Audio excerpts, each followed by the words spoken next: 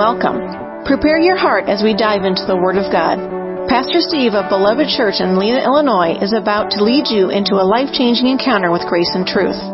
Jesus Christ has a divine destiny perfectly orchestrated for those who are willing to be adventurous enough to receive His favor and blessing into their life. Our prayer is that you will allow the presence of the comforting Holy Spirit of God to radically display the Father's love for you. You are a part of God's beloved family, and that means you are greatly loved. Now over to Pastor Steve.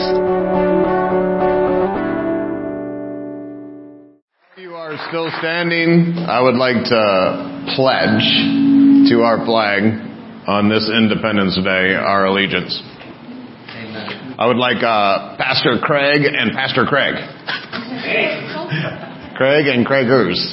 I want you guys to shout out the lead as revered patriots and veterans of our armed services. Pastor Craigers, Pastor Craig. They're going to lead us in the Pledge of Allegiance.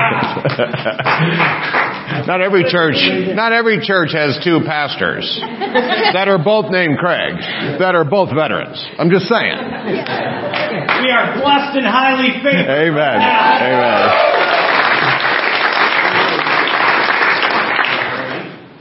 I pledge allegiance to the flag of the United States of America and to the republic for which it stands, one nation, under God, indivisible, with liberty and justice for all. Woo!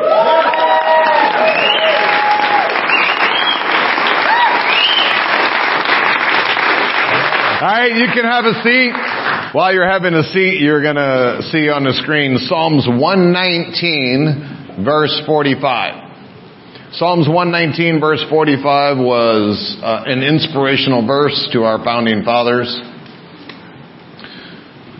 And I also want you to understand that the Scriptures have applications for anything that it is that you need. If you think that you have a problem or a situation or a scenario in your life that is outside of Scripture counsel, A, you are doomed. And B, you're ignorant. God gave us the complete word that we would need in order to live a successful, victorious life in all things. Now, if you haven't found it yet, I got that. And to be fair, most people don't look. It's a whole lot easier to Google your problem than it is to actually ask God. Google is greater than God.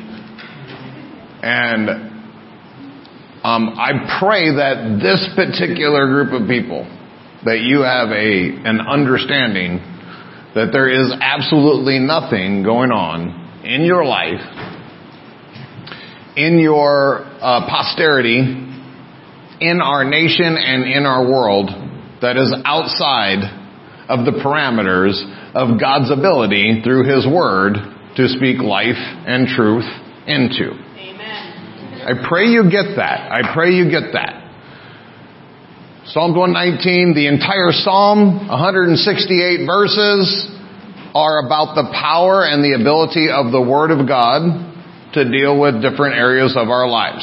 The longest Psalm in all of Scripture, the longest chapter in all of the books of the Bible, in the longest book of the Bible, is about the Word of God. It also just happens to be the exact very center of the Scriptures. God knew what He was doing. This particular verse in Psalm 119 says that I will walk at liberty, for I seek thy precepts. The more time you understand seeking the precepts of God. Now there's a ton going on here that if you just glance past this, you'll miss the power. Seeking the precepts of God is different than reading a Bible. There are people that read the Bible all day long, all the time, all over the world, and it doesn't do a ripping thing for them. Yeah. There's a difference between reading the Bible and seeking the precepts of God. Jesus gave us one of the most powerful promises that me personally, that I embrace in my life, which is, He said, what you seek for, you find. The application is there. What you have in your life right now is what you sought. And I know you're going to be like, oh, I didn't seek this, just showed up. Don't make me cuss. What you have in your life is what you seek for. If you're depressed, you seek depressive things. If you're experiencing poverty, you have sought poverty principles. If you are experiencing sickness and disease, then you've probably let the commercials on TV tell you to be sick. You've sought it. If you seek the precepts of God, this verse promises you that you will walk at liberty. Right. Now think about that. Not necessarily in liberty, you will walk at liberty.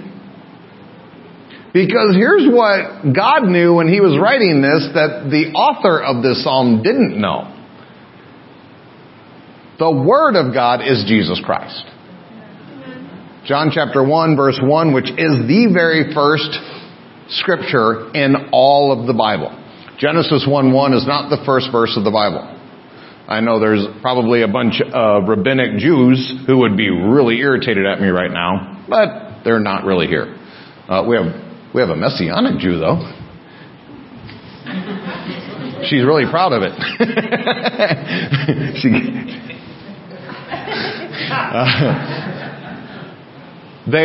Genesis 1:1 says, in the beginning, God created the heavens and the earth. That sounds like the beginning. No, that's an annotation of the beginning. Even before that beginning, there was another beginning, which is John 1:1. It says, in the beginning was the Word. I can assure you the Word came before the creation. Because the Word created. That Word was God. His name is Jesus Christ. And so when you are seeking the precepts, what you're really doing is seeking Christ. As you seek Christ, you walk at Him. And Him is liberty. Where the Spirit of the Lord is, we just sang that, there's freedom.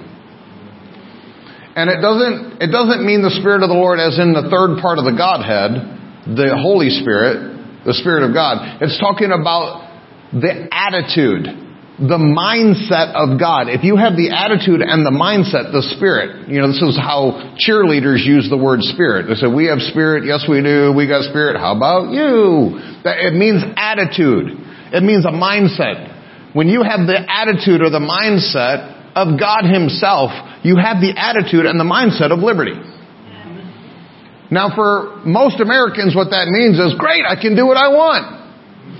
Go get drunk, buy some drugs, and party on. Sex, drugs, and rock and roll. That's not freedom. That's the highest form of bondage. Because the enemy tells you that that's personal freedom while he entraps you in a smaller and smaller prison. It's actually the highest form of slavery to think that way. You are not free to serve self. Right. Self is the most slavish master you will ever encounter. Amen. More than Satan. Amen. More than Satan. I know that's a radical statement. You're not free to do what you want. You're free to do what you're created for. Amen. There is a huge difference. Amen. As you walk at the precepts of God, which is Jesus Christ, you will walk at liberty. And the more you walk at and you focus and you look on and you make your steps sure and you stay on the path, the more liberty and freedom you yourself will experience. The founding fathers knew that they weren't creating this perfect situation for all people in our nation to always be in perfect liberty and perfect freedom.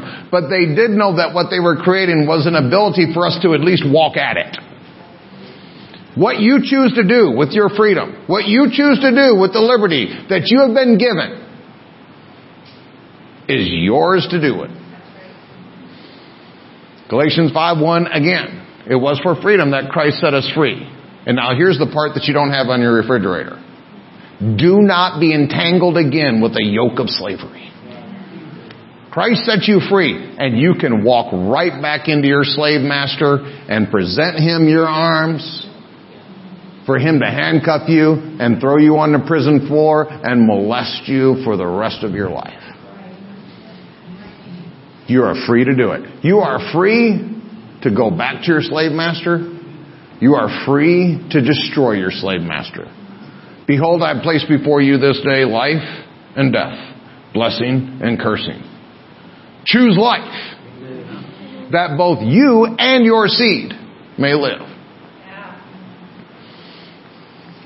In the Amplified version of the Bible it says, and I will walk at liberty, for I seek and deeply long for your precepts.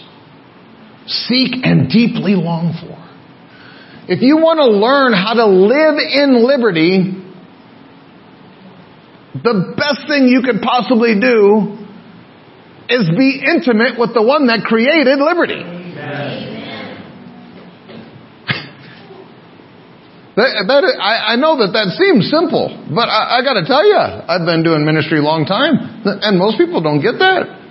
They think the more that they love and serve and become intimate with God, the more restricted their lives are. I can't keep track of how wide the borders are in my life right now. Right? Amen. And I pray that you get this. I pray that you get this. This is so absolutely contrary to the concept of the world that it would probably boggle you. But the more intimate I become with the Son of Liberty, the more liberty I experience. Man, I could give you thousands of stories right now. They're all going through my head, but I want to stay on track because there's some really important things I want to deal with. Stop. In 1984, the American Political Review published an article titled The Relative Influence of European Writers on Late 18th Century American Political Thought. That sounds like a fun read, don't it? After reviewing nearly 15,000 documents by the Founding Fathers, the 56 signers of the Declaration of Independence are normally referred to as the Founding Fathers, between 1760 and 1805. So 15,000 documents that the Founding Fathers wrote, including personal letters back and forth to friends and family, spouses, and official documents. Like the Federalist Papers. If you've never heard of the Federalist Papers, I super encourage you to go and read them. They're free online. You can download them. The Federalist Papers are the papers written by the guys that wrote the Constitution, explaining every word of the Constitution and the intent behind it. If we would actually read the Federalist Papers, then our legislators and judges and maniacal leaders wouldn't be able to redefine words. Because that's what they've done. Like part of the Constitution says that for the general welfare. They have taken general welfare, and just so you know, trillions of dollars are now spent on everything from studying the sexual habits of a guinea pig by your tax dollars under the concept of general welfare. Just so you know, the government says studying the sexual habits of a guinea pig is for your general welfare. And I know you're thinking, come on. That's how they define it. Abortion fell under general welfare. It was general welfare to kill babies. I know you're shocked. The writers, the authors of the Federalist Papers told us what they meant by general welfare, but because we won't go to the actual intent of the authors, man, I hope you get this as it relates to Scripture. The intent of the author of the Scriptures is pretty darn important. Because I got news for you. A bunch of time, I just the other day. If you read my email on Thursday, you know what? No. Stop it. I'm going to stop writing you. Oh, yeah, no, don't take it away. Please don't. Yeah, do it. I spent like 2.5 hours studying them and thinking about you guys and praying and sending it out. Then I say, those of you that read my email on Thursday, what today is today? Sunday. Anyway, on Thursday, you might have heard me allude to the fact that I encountered this gal this week who literally was arguing with me about why she should be sick and using Scripture to prove that she's supposed to be sick. The thing is that it had been a while since some people used to do that all the time when I would go and try to get them healed. And I was so ignorant back then when I was young that I would debate them. No, you're supposed to be healed. No, I'm supposed to be sick. Like I'm going to win. Like, if somebody wants to be sick, you're not going to like debate them into help. And so I was so caught off guard by this gal because it had been a while since someone debated their right to be sick with me, that the way that I engaged with her was way different because I used to debate people and just use scriptures. But now I talk to people based upon relationship. And I said to her, I said, are you married? And she said, yeah. I said, does your husband love you? She said, of course. I said, if your husband could, if he had supernatural ability, like in a bottle, do you think that he would love you enough to pour that bottle down your throat and for you to be relieved of this problem, this sickness, this pain? And she said, of course. And I said, you think your husband loves you more than God?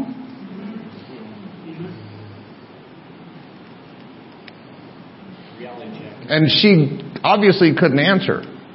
I took the debate out of it by taking it into relationship, into intimacy. There are people in this room that you know that there are people you love, and you also know that there are people that love you intensely. But you don't know if God will do that thing for you. It just shows how misaligned some of the important precepts of our heart are as it relates to the benefits of the Savior who gave His entire life, gave everything, every drop of blood, the very breath in His lungs, went to hell and suffered for you. That's why Romans 8 says, He who spared not His own Son, but gave Him up for us all, how shall He not also freely give us all things? Freely give us all things. Anyway, these 15,000 documents that they researched, the purpose of their research was to find out where the influence came to the founding fathers writing the Declaration of Independence, the Constitution, and the Bill of Rights, the three most important documents ever penned by a human hand outside of the Scriptures. They have... just so you know, America's 245 years old today. Woohoo! She looks good, doesn't she? Amen. I'm still attracted to her. Amen. This is the oldest nation under one governing document in the history of mankind. The average age of a nation under a constitution, unchanged document, is 13 years. I know, right?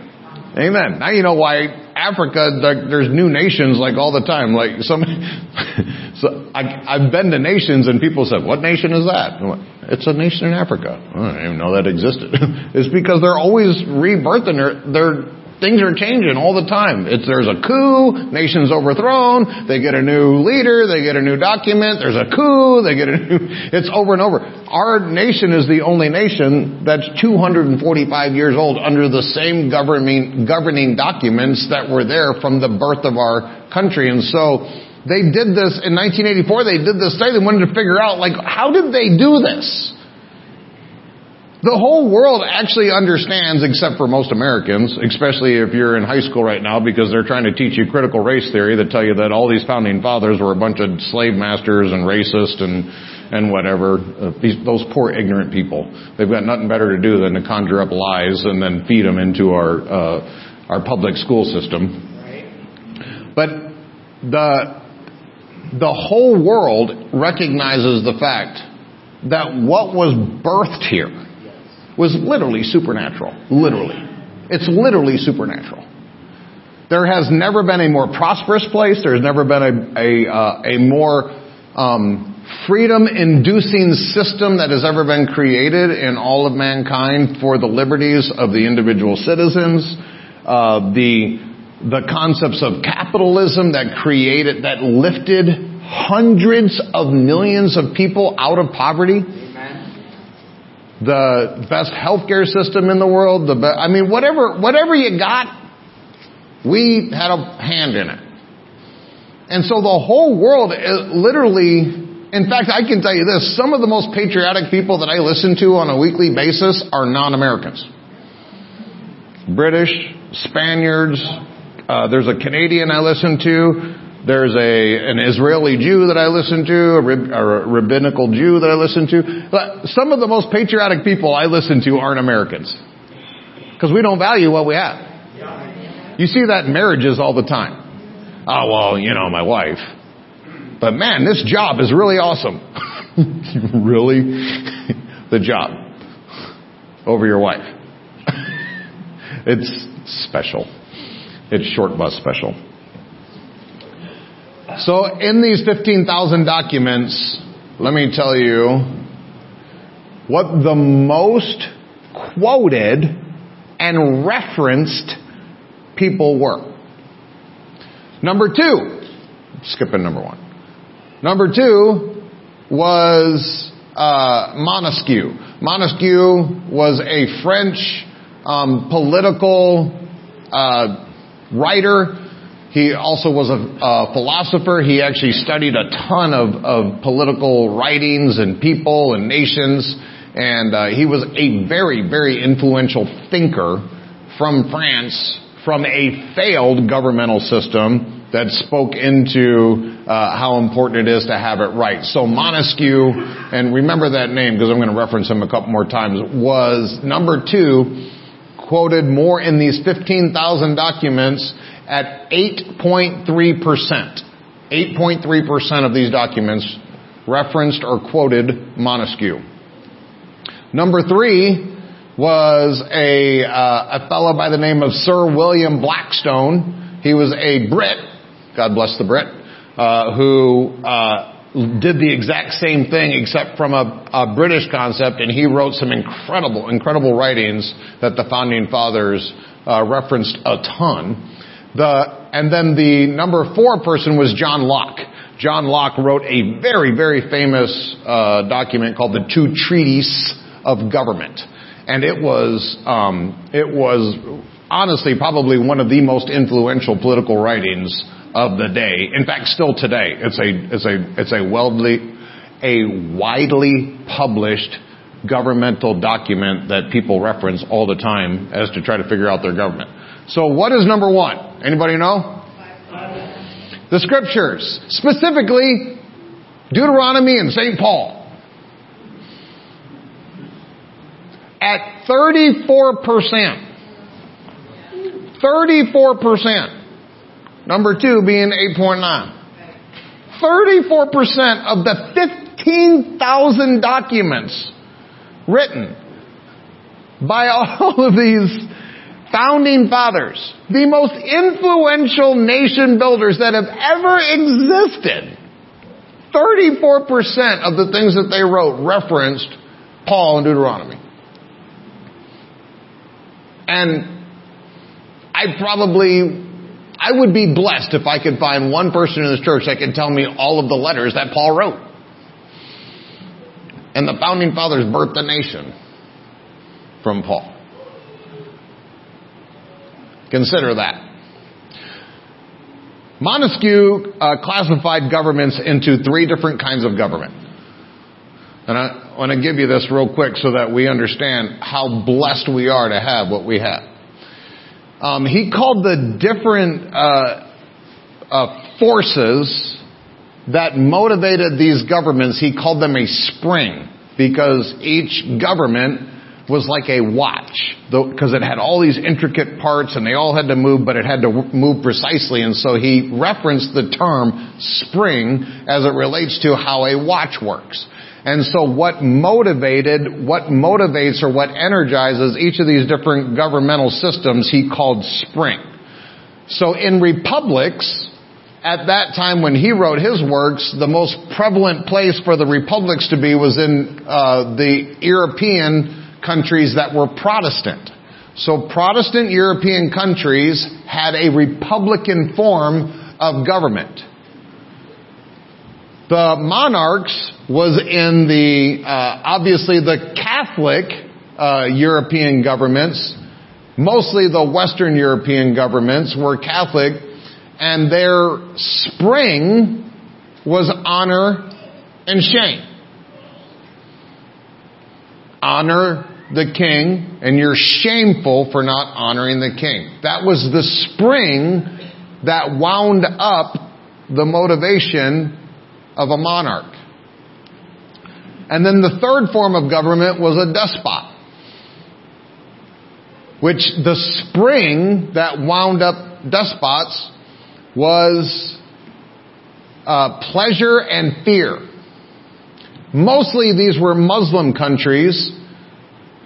And if you understand how Islam works by 72 virgins if you do what you're told to do, or torture for the rest of eternity if you don't do. So it's pleasure and fear. If you do the right things, you get pleasure. You do the wrong things, you get fear. This is an Old Testament form of understanding. This is the law at work. Do good, get good. Do bad, get bad. This is what Jesus came to destroy, was the law, the system that told you do good, get good, do bad, get bad.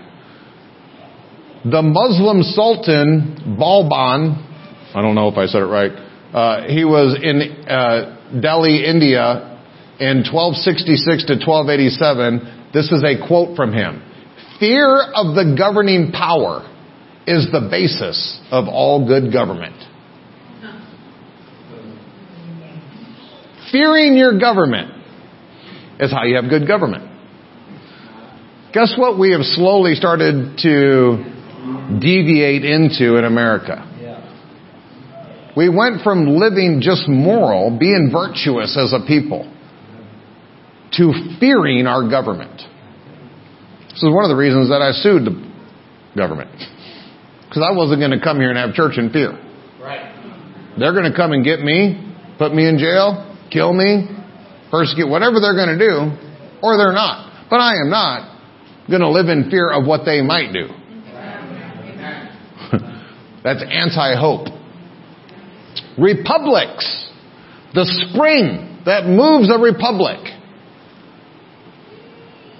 is virtue. Virtue.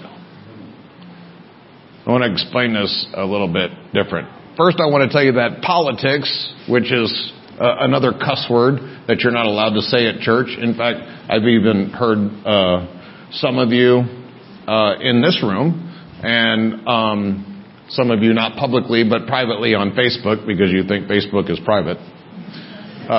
You've lamented the fact that you hate it when politics are in church or politics are in. So let me help you a little bit. The word politics is a Greek word that comes from polis, which is city. And the word tix comes from the Greek word for science.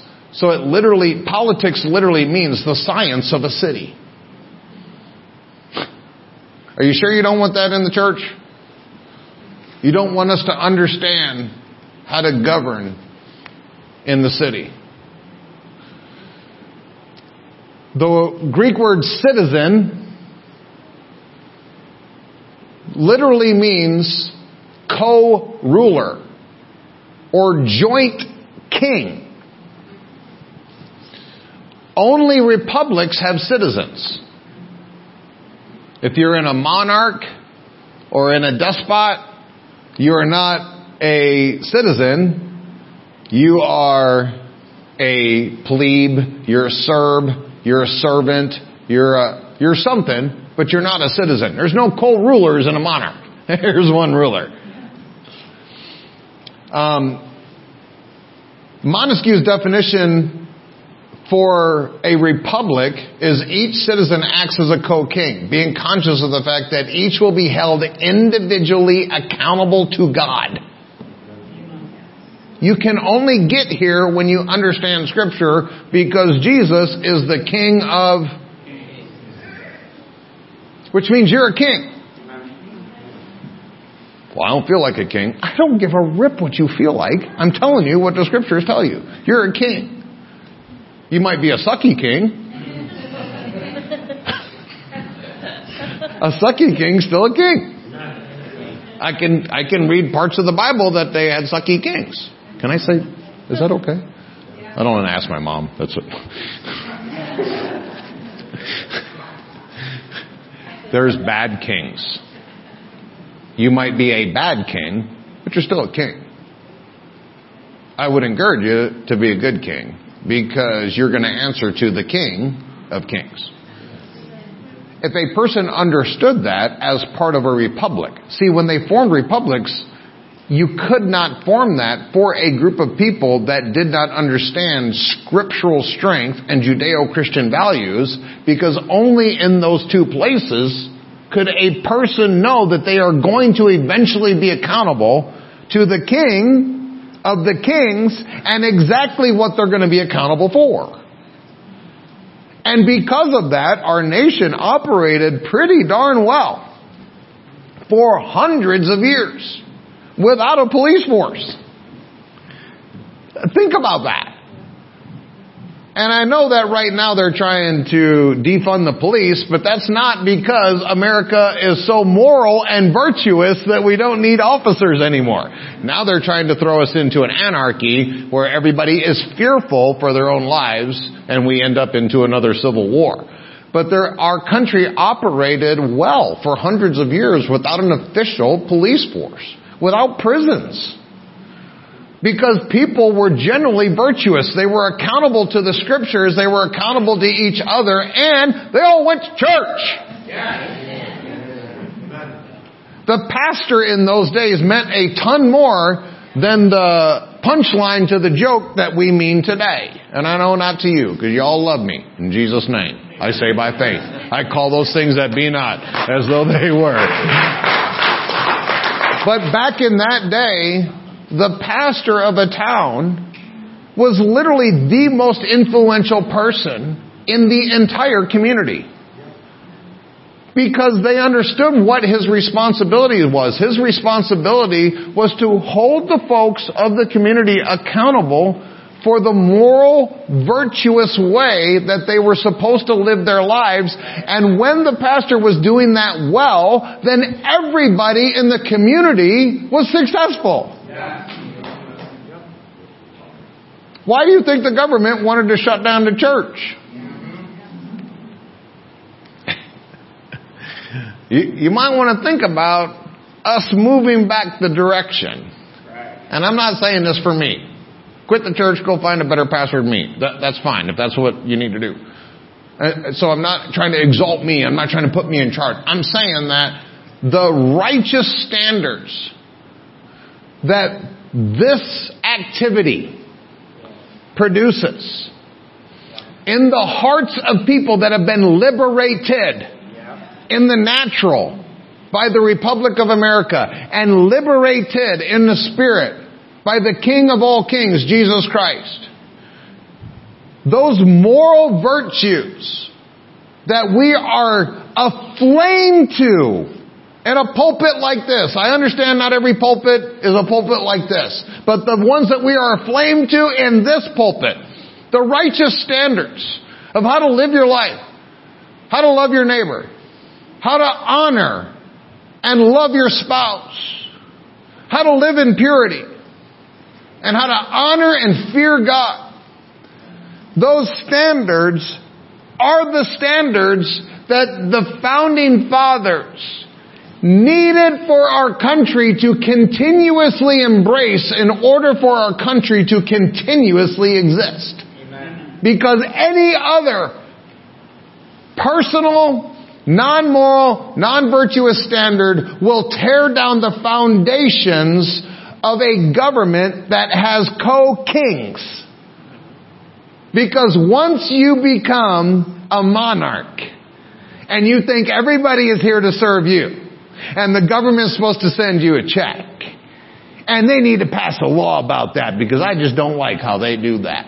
Once you become that kind of a monarch, that tyrant, then this system of government immediately starts to fracture, break, and eventually will be dissolved. Republics only exist based upon the personal, virtuous, moral standard that is produced by the Holy Scriptures in a Judeo-Christian group of people. It's the only way republics exist. Any other form is temporary at best.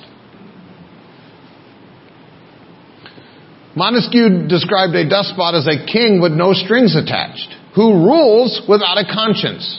This is how many people rule their own life.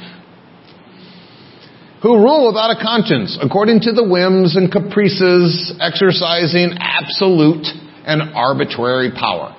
I know a bunch of teenagers that think this. You can't tell me what to do. You ain't my dad. Who do you think you are?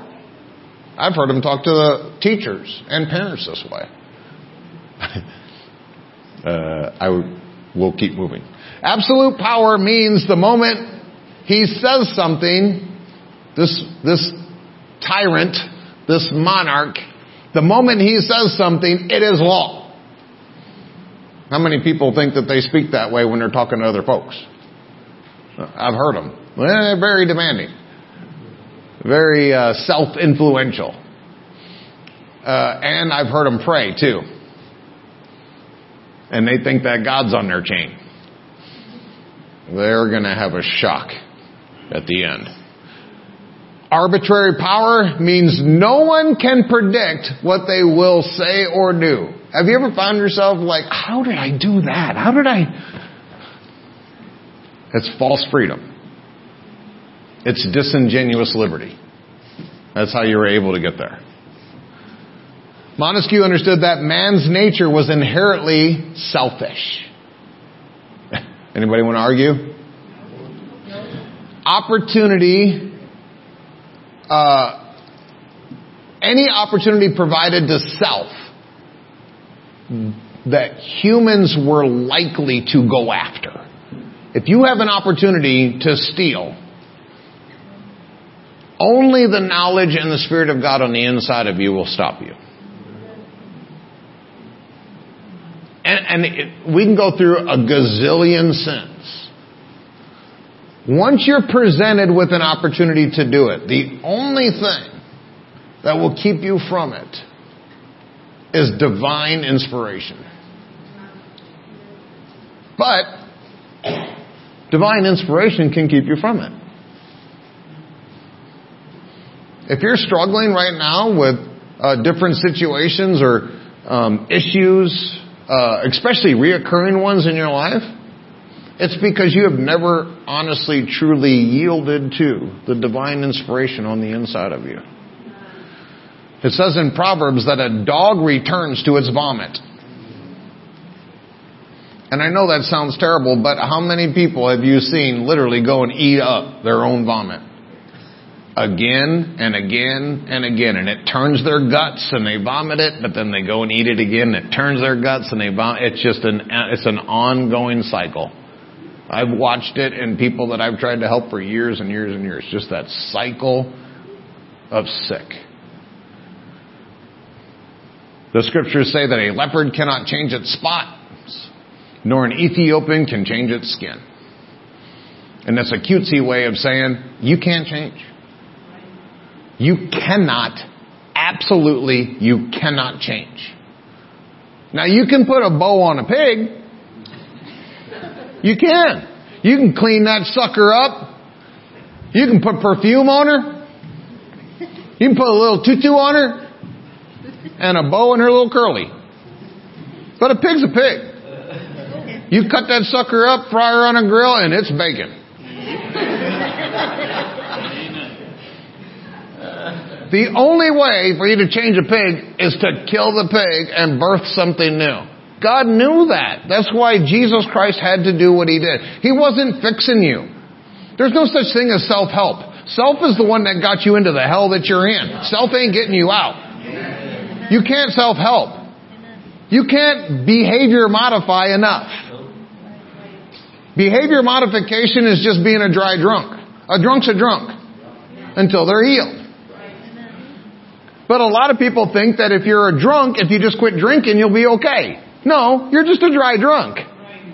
And if you're pressed enough, if you got enough pressure on you and you got enough temptation and you got enough opportunity and nobody's looking and God will give you grace, you'll get liquored up with the best of them. I've seen it over and over. There was one guy that was a friend of mine. He literally had all the little things from AA, the little stickers and stamps, and he was 28 years sober. And right now, he's on the streets in Dallas. Because he had one night where he just had a little bit of too much pressure on the inside of him. And he told himself, I can handle it. And he's on the streets. 28 years. You can be a dry drunk.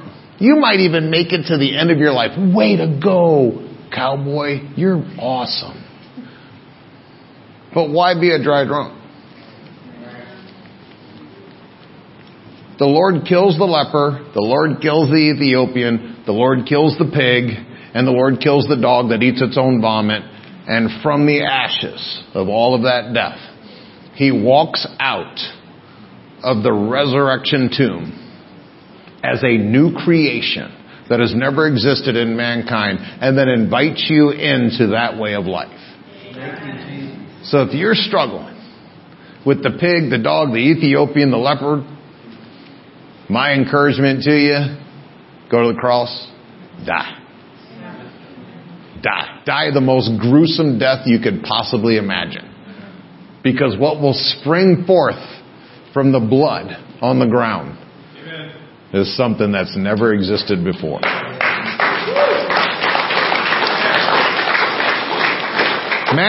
Montesquieu understood that man's nature was inherently selfish and that any person could be tempted to accumulate power and become a despot.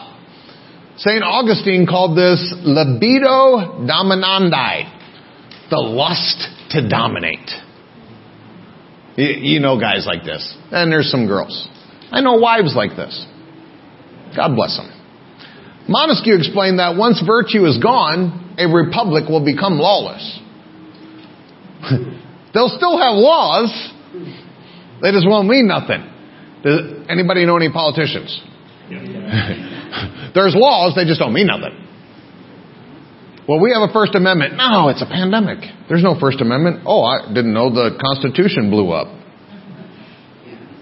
There's laws that we're just lawless. Because there's nothing to hold them accountable to the law. And God forbid you go to the justice system. Anybody seen the current state of our justice system? If you think the justice system is going to protect your rights, please come to the altar after we're done. We're going to lay hands on you, invent a brain, and put it in your head. Because if you're dependent on the justice system giving you justice, God bless you. The resulting insecurity for life and property causes individuals to beg for someone to restore order. Why do you think Antifa, BLM, why do you think the riots, why do you think defunding the police, why do you think that's going on?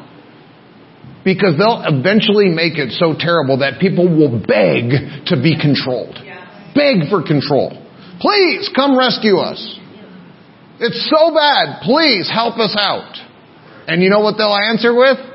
I'm the government and I'm here to help. Run! If anybody knocks on your door and says they're from the government and they're there to help, I'm not telling you to exercise your Second Amendment rights.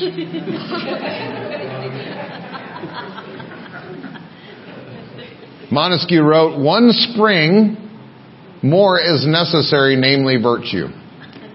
When virtue is banished, ambition invades the minds of those who are disposed to receive it. And avarice, which is greed, possesses the whole community. It's exactly what happens. Greed. Ancient Israel, in the day of the Judges, if you've ever read your Bible, the book of Judges was the time for the nation of Israel to be run as a theocracy, as a republic. Theocracy as in answerable only to God, and a republic as a co-ruler, and they had judges. They didn't have a king. They didn't have a Congress. They didn't have all this. All they had were judges that helped them work through problems. And if you are aware of your scriptures and you've ever read the book of Judges, it is the most terrible time that you could ever read about Israel's time. In fact, it gets to the end, and the book of Judges kind of ends with this terrible, terrible story about the rest of the tribes, the 11 tribes, basically trying to kill the tribe of Benjamin. And the only reason they let them live was because somebody just said, hey, do we really want to kill off the whole tribe? Let's just leave a couple. So they left a couple hundred guys. And then they felt really terrible for them. And so they gave them a bunch of virgins so they could repopulate. And that wasn't enough. And so they said, well, we also have this parade every once in a while where from this other tribe over here, from this other city, who, by the way, is not being represented by what we're telling you right now, when this other tribe on this certain day, all the ladies come out and dance before the Lord. They worship God, they dance, they play instruments. Here's what we'll do. We'll let you go and kidnap all those girls, get them pregnant, you can keep them, and we won't persecute you. This is what happens when you have a godless system of government that doesn't have control. The founding fathers recognized that even the nation of Israel needed someone in charge. They needed a system of government that was outside of just a theocracy based upon a republic, because those folks didn't listen to God. Anybody know anybody that doesn't listen to God? Don't raise your hand.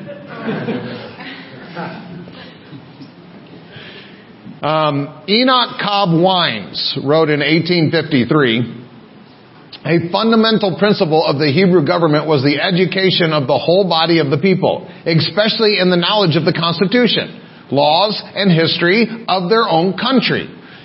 An ignorant people cannot be a free people. Oh my Lord. What a quote. Intelligence is essential to liberty.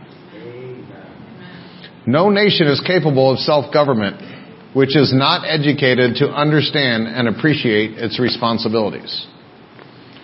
Psalm 32 verse 8 says, I will instruct thee and teach thee in the way which thou shalt go. I will guide thee with mine eye.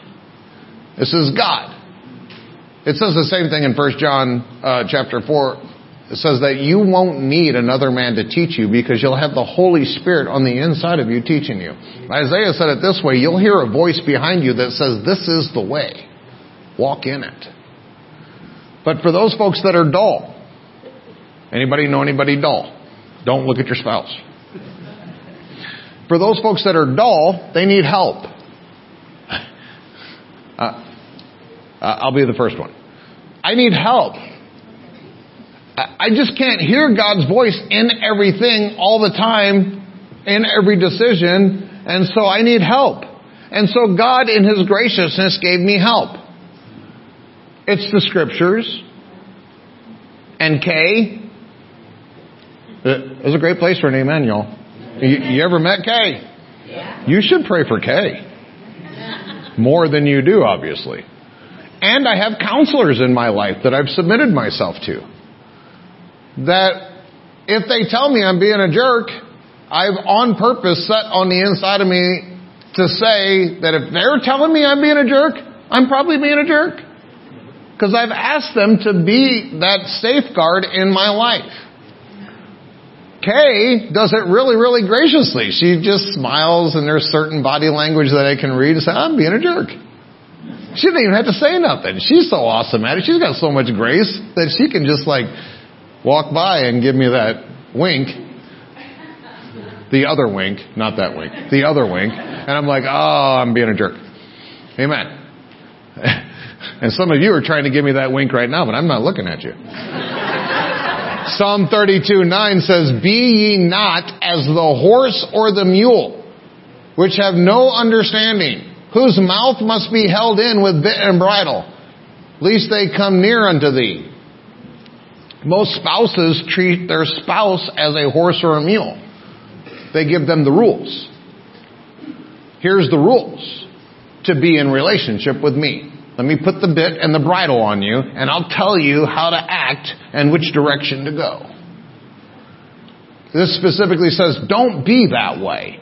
Don't be a kind of person that you literally have to have some kind of external force directing you in the way that your life should go. You know how many people have told me what... when we were allowed in the jail and I was a chaplain, I was chaplain during the time when Illinois legalized marijuana. And so all these guys were really excited. And they said, what? What's the problem? It's legal. I said, you don't understand. Just because something is legal by the U.S. government's opinion, not even the U.S., the Illinois government, which they're obviously got it all figured out. Just because something is legal by Illinois government doesn't make it right. The God on the inside tells you that if you get high and you leave your brain, which is what it means to get higher than you're thinking, that you are not going to make good choices. Anybody ever been high? Don't raise your hand.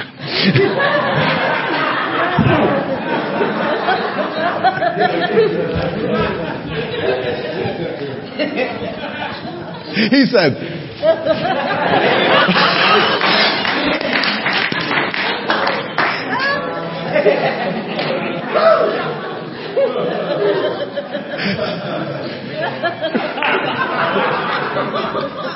Fireworks.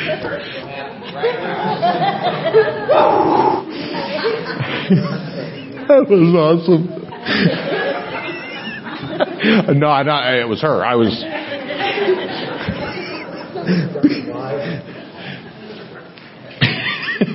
Amen. The reason that the enemy wants to get you away from your understanding, your intellect, is because knowledge, my people perish for lack of knowledge. To get you high reduces your knowledge. And it makes you operate from animal instinct. Well, I would have never done that, but I was drunk. Animalistic. It's to get you out of what you were created to be. It's to get you out of your divine nature and into the nature of an animal. Don't be like an animal. What does a horse do? What is it? The reason that we have to spay and neuter all of our animals is because when they get to that moment, they'll mess up your pants while they're doing stuff to your leg. Right? Animals. Like teenagers. I was one. So don't get all judgy with me, because I was one of those. I mean, not messing up pants. Well, yeah, I was messing up pants. Let's go back to my notes. Glad Kay's downstairs. I'm going to hear about this later. Let's go back to 1840, which was a way more pure time. In 1840, there was this fellow by the name of Alexis de Tocqueville. You probably have heard of Tocqueville. So Tocqueville was a French philosopher who watched his own country literally get decimated during the French Revolution and other kind of... Most people don't know this, but while America was having a revolution, France was having a revolution. France was having a revolution without God on purpose to get God out of France because they thought that God was their problem. America was having a revolution with God because they realized God was their solution. The French Revolution led to the guillotine and hundreds of thousands of murdered people, starting with Christians and preachers. And guess what happened just a few decades later with the French Revolution?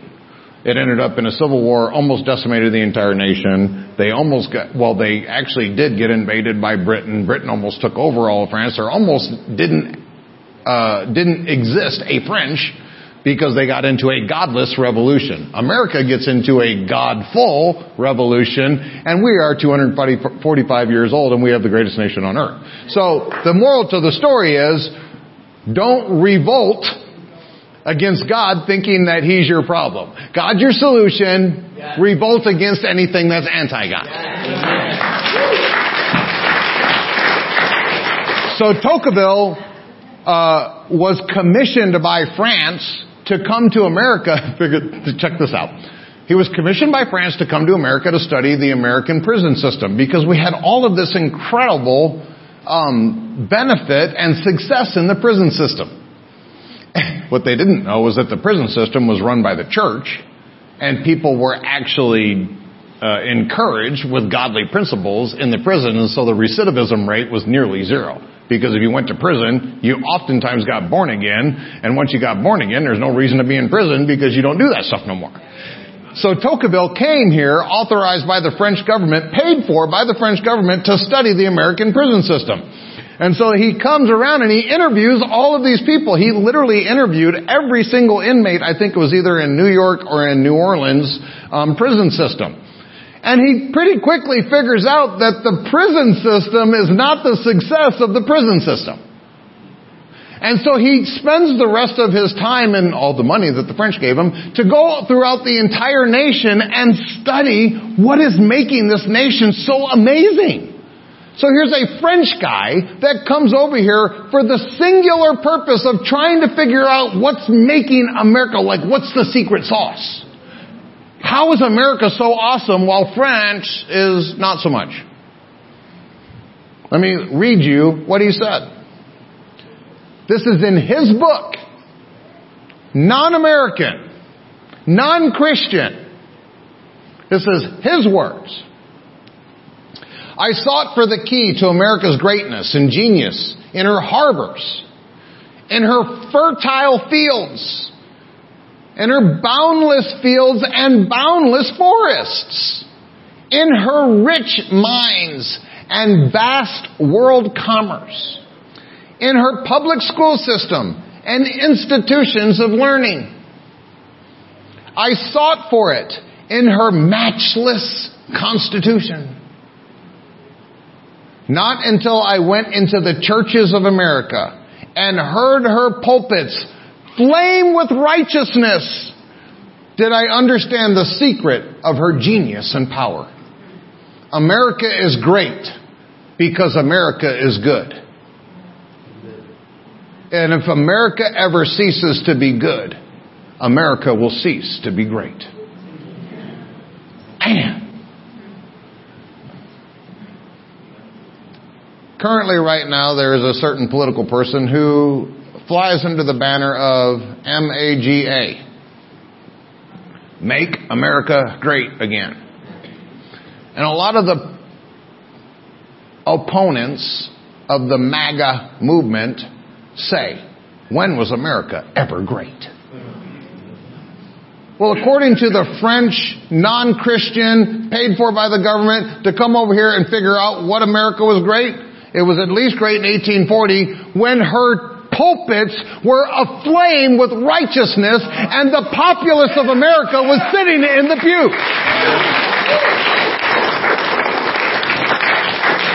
So I want America to be made great again. And one of the ways that America is going to be great again is by the pulpits being aflame with the scriptures, the promises, and the premise of liberty and freedom by the first son of liberty. His name is Jesus Christ. And also by these pews and these chairs being full. I'm going to tell you the story about the Constitutional Convention. The story. This is really honestly a cool story. Those of you that come to church to hear cool stories, I'm going to give you a cool story. So, obviously we actually in on our birthday, July 4, 1776, we were already a year into conflict. There was already war. We were already in battles. We'd already lost actually a bunch of battles. When they got together in to create the Declaration of Independence and to create the foundations of our Constitution, they were agreed upon on July 4, 1776. That's why it's recognized as our birthday. They were unanimously declared and agreed upon.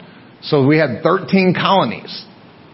So we take these precepts, these principles, this liberty, with all of this, and I pray that you understand this. There was countless encounters of what they called providential.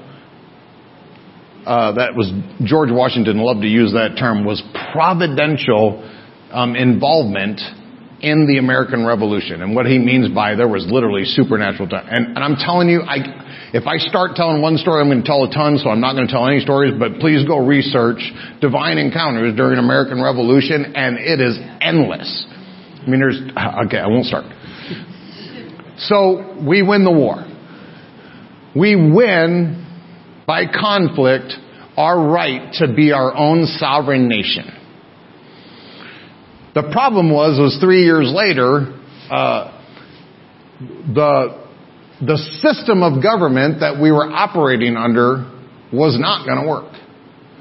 And so they got together what was called the Constitutional Convention, and they had delegates from all 13 colonies come, and their sole singular purpose was to actually form the government, the system of government that this newfound country was going to be able to operate by in longevity. And so this was their sole focus, was to come together in the Constitutional Convention. Now I want you to think about this. In these 13 colonies, you got way south, you got Virginia is the greatest colony, and they're the strongest, and they're super south. And you got like New York, which is very north, and not very big. Which, think about that now. And so their job was to come together, to get into unity, to figure out a system of government where they could all maintain their sovereignty, but yet we would also have a government that could be cohesive and operate into future generations. It was obviously not going very well. So they got together in June, and they spent 3 or 4 weeks literally just fighting. You imagine a bunch of stuffy old white guys trying to figure it out. So in the middle of that, James Madison, who you might remember, he was one of our presidents, he actually introduced an entire new governmental system. To that point, what they were doing was they were wrestling with the Articles of Confederacy that we had, trying to make them better. And so finally they said, hey, you know what? Let's just completely start all over and get a brand new governing document. And then they all threw a super fit, like, oh my gosh, are you for real? Start all over. And I've been a leader for a long time, and a business owner and a manager, and the worst thing you could say is, hey, let's start all over. They love that. The initial reaction by the other delegates was hesitancy and doubt, for they believed that the people would oppose any dramatic change, and therefore it would fail. And so they were looking for half measures. George Washington, God bless him, statesman. I'm not going to start talking about George Washington. I'll get off track. He was the leader of the assembly, and he agreed that it was probable that no plan we proposed would be adopted by the people. The people weren't looking for a brand new system of government. They just wanted them to fix the old one. But, he said, he warned them that if we didn't do it right, we would eventually end up in another war trying to get it right. And obviously at this point, he was done. He was fed up to his curly wig with war.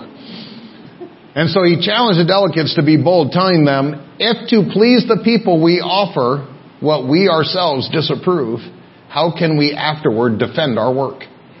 Man, think about that. Wow. Basically what he's saying is compromise is undefendable. How many people live their Christian life in compromise? and you wonder why you can't defend the way you are.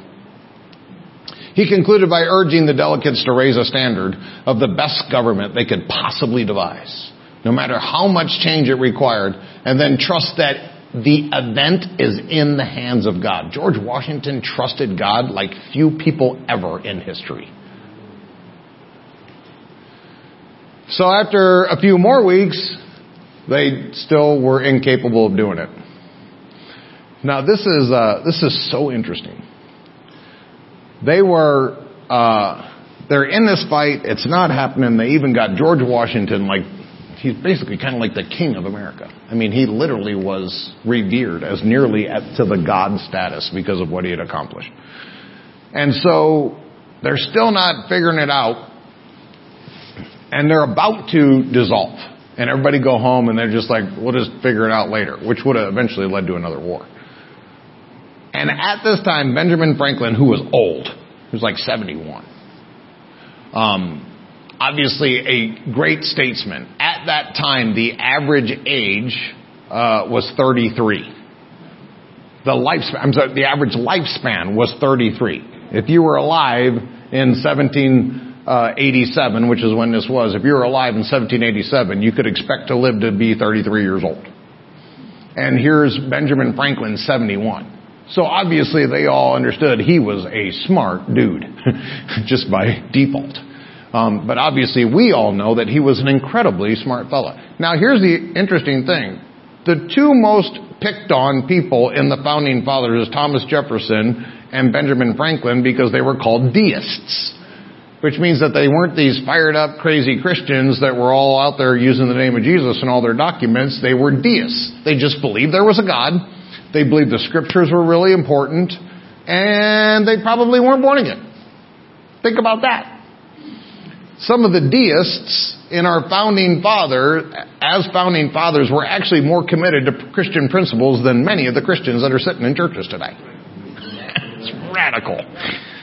So Benjamin Franklin, this old guy, who was not a Christian, just a deist, just believed there was a God, thought the scriptures were pretty important.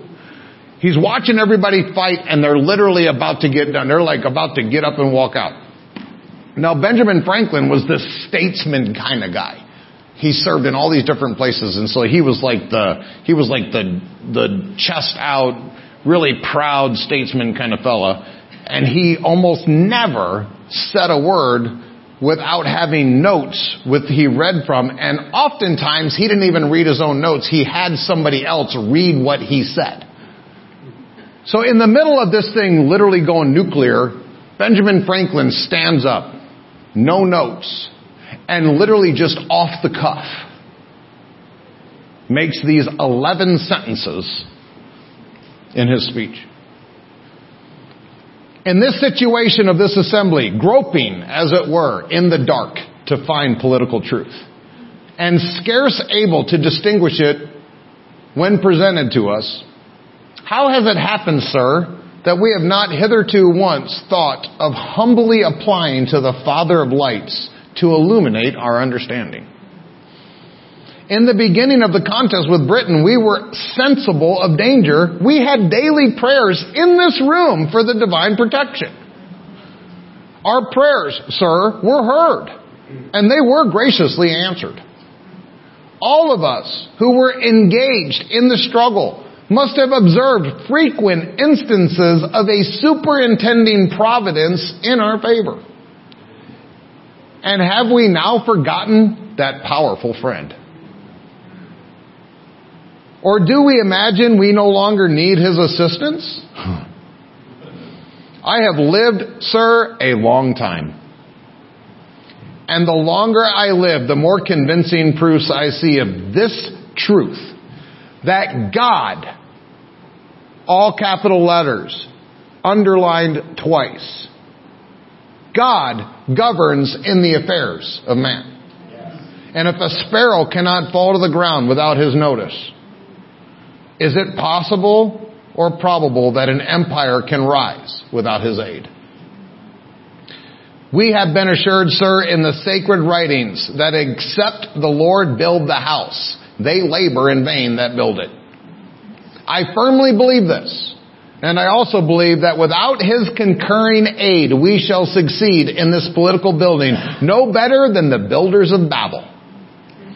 And we ourselves shall become a reproach and a byword down to future ages.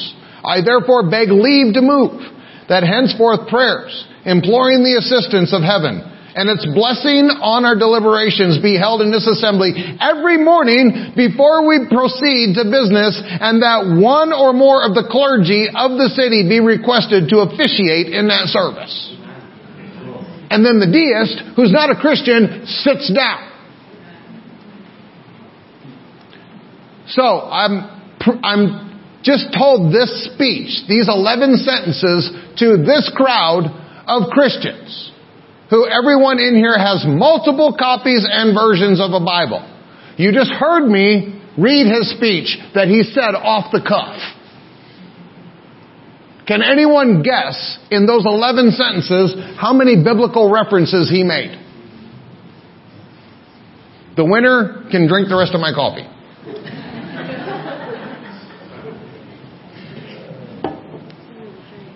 In those 11 sentences, he used groping in the dark,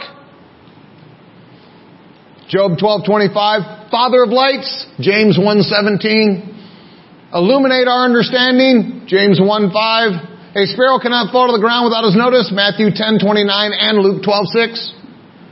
Can an empire rise without his aid? Daniel 4:17, Psalms 75:7. Except the Lord build the house, they that labor in vain that build it. Psalms 127:1. The builders of Babel, Genesis 11:1-9. To a reproach and a byword. Deuteronomy 28:37, 2 Chronicles 7:20, 1 Kings 9:7, Psalms 44:14.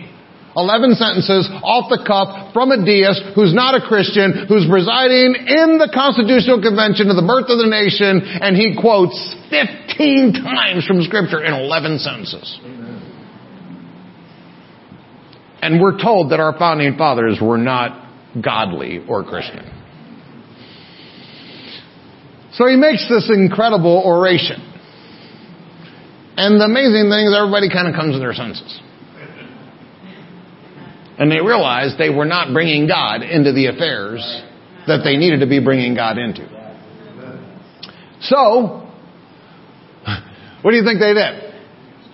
Like hit their knees and started praying and there probably wasn't any spirit-filled guys in there, so. No. George Washington called for for them to go to recess. So they went to recess. All these guys, 13 colonies. And for the next 3 days, every one of them went to church for 3 days in a row, all day long. And they listened to the preacher preach powerful sermons about liberty, about freedom, about personal virtues, about morality, about the importance of using the Scriptures to form all the things, all the stable places and the foundations of their life. For 3 days, all of these representatives went to church and prayed. And they came back on July 4th, on the 11th birthday of our country. And they gathered back together. And before they did a thing, they called for the Reverend Jacob Duché from Christ Church, right down in Philadelphia, to come and pray over them before they did a single thing in this new government. And so the Reverend Jacob Duché came, and you think that he gave this beautiful, flowery, wonderful prayer. No, they spent 2.5 hours in a prayer meeting, where during this prayer he was rebuking them, he was correcting them, he was doing... This is the priest ruling over the king.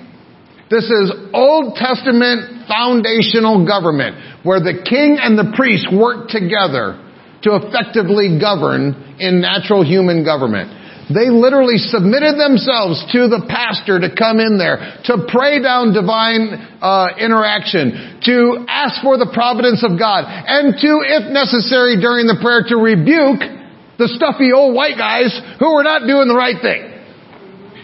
And then after they got done, do you think they got to business? No. Then they had a 2-hour Bible study session where they studied 4 chapters of Scripture, one of them being Psalm 35.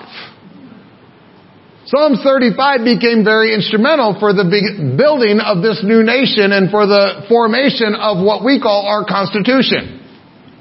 And the reason that this became so passionate to them was because it specifically said that if they do this right, that God Himself will watch over what they are doing. John Adams, the 3rd President of the United States, actually wrote back home to his wife, Abigail Adams. If you don't know the story of John Adams and Abigail Adams, it is one of the most incredible stories. And for all the gals in the room,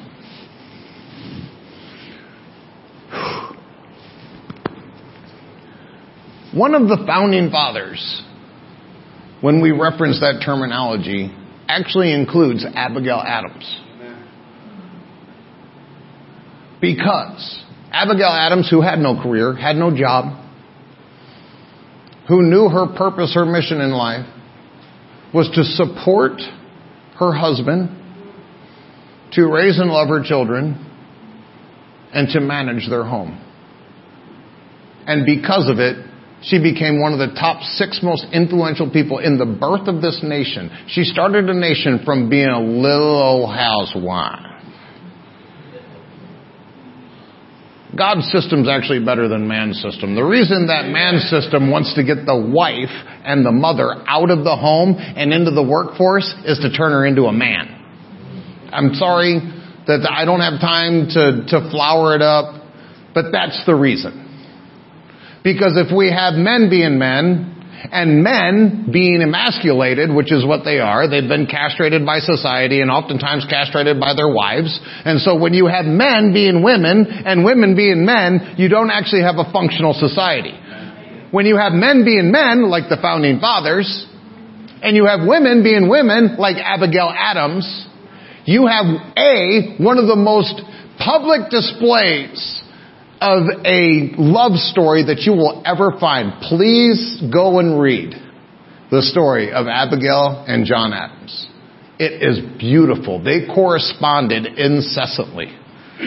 Some of the most amazing language that you'll ever see between 2 lovers. And Abigail Adams, her intellect and the divine part of her was so powerful and influential that John Adams was one of the most powerful and establishment people in the entire foundation of the government. And it was because of Abigail encouraging him, giving him courage, and giving him wisdom that he did what he did. Amen. So all you gals in the room that think that little old housewife doesn't mean nothing, maybe God wants you to help start a nation, and because you don't value who you are, you can't. Thomas Paine said, "What we obtain too cheaply, we esteem too lightly." One of the problems with our generation, mine, a little bit the one before me, so my parents, my children for sure, and the generation under my children that is now coming to be, is they've never had a struggle. Never had a struggle. I mean, we literally make fun of it because right now we have this saying, like, the struggle's real. You know, when your kid comes up to you and he's like, the 5th remote for the Nintendo is broken and so I can't play with my friends. I literally had, one of the worst days that I've had in a long time was I was at Craig's house. Pastor Krager's. I was at Pastor Krager's house and I was helping him move in and we found a Nintendo. So why didn't you guys cheer? A real Nintendo, an actual Nintendo, Super Nintendo, whatever. And he had Contra. Is it just me? What's wrong with you people? Does anybody remember Nintendo and Contra? Up, down, down, left, right, A, B, select, start. You could have infinite lives. Nobody remembers? Contra! And Nintendo, and he had them both. And a TV. I don't even have a TV. So he had a TV and a Nintendo and Contra. And we had the night free. I could stay up all night. My wife would have let me. And so I was going to play Contra with Pastor Kragers on the Nintendo. And it was broke.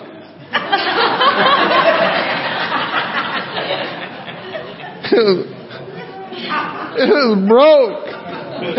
The red light just flashed. It was just terrible. And I got mad at Greg. Because he lied. That's why I was mad. He lied. He said it worked. That's why I was mad. And he still hasn't repented. This is why he's a lowly youth pastor. I would promote him, but he still lied. That was a bad day. It was a bad day that I couldn't play Contra as a 46-year-old man. The struggle's real. But this is what I'm talking about. Because your generation, my generation, our children's generation, and our grandchildren's generation literally had no struggle. Their biggest struggle is they don't have the toys they don't have the shoes that light up like the other kids. Right? They don't have the teddy bear that talks. They don't have I've seen these kids literally throw themselves down in stores and throw a hissy fit. And some of them are your kids, so don't be all like self-righteous. I've seen your kids throw hissy fits too over nothing. Whereas 3-4 generations ago, they were in world wars. They didn't eat for days so that they could give up food so that the soldiers could eat.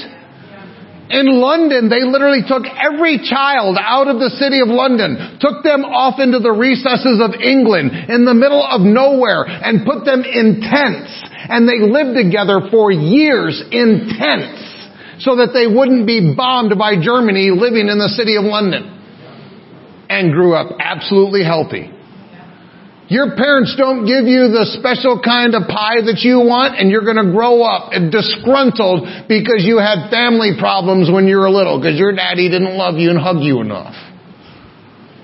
That's why we don't actually have a struggle, so therefore there's nothing to struggle for. We don't have any value for what you have. You are literally in the most prosperous time that humanity has ever existed, in the greatest nation that's ever been born, and you have Jesus. And some of you are on depression medication. Thomas Paine said, what we obtain too cheaply, we esteem too lightly. Jesus said the same thing in Luke chapter 7, where he said that he that is forgiven much loves much. Because you don't understand what you have, there's no reason to love it. What we obtain too cheaply, we esteem too lightly. It is dearness only that gives everything its value. This is why some of you struggle in your marriages. You don't actually have a dearness for your mate. God actually cares more for your mate than you do. God was willing to trade Jesus to get your mate. You're not even willing to trade your paycheck to keep them happy.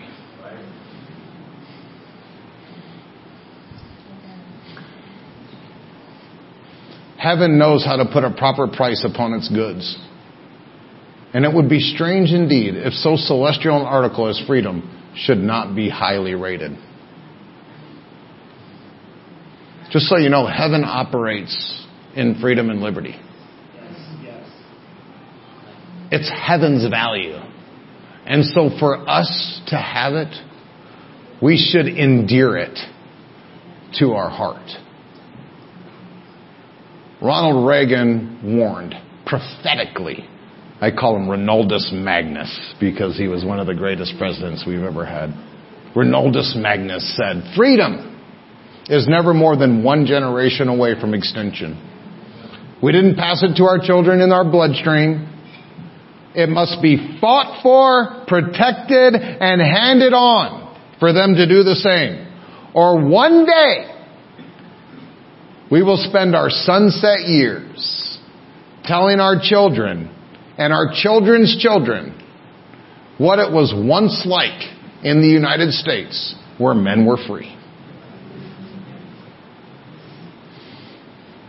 I watched. I know I need to be done. I'm sorry. You'll be okay. I promise you. We'll let you eat an extra brat at Pastor Bob's house if you just suffer through one more story. My mom, when my father passed away, I've been helping Mom do stuff and things at the house. And Jim had a peculiar taste in nearly all things. Because I got his bullet, which, by the way, anybody who wants to buy the bullet is for sale.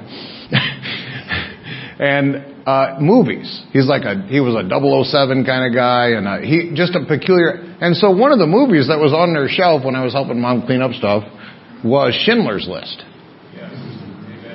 And the reason, and that hum that we just heard go over the congregation means that most of you have seen it. Well, if you haven't seen it, please see it. B, if you haven't seen it lately, please see it. I watched it a couple weeks ago.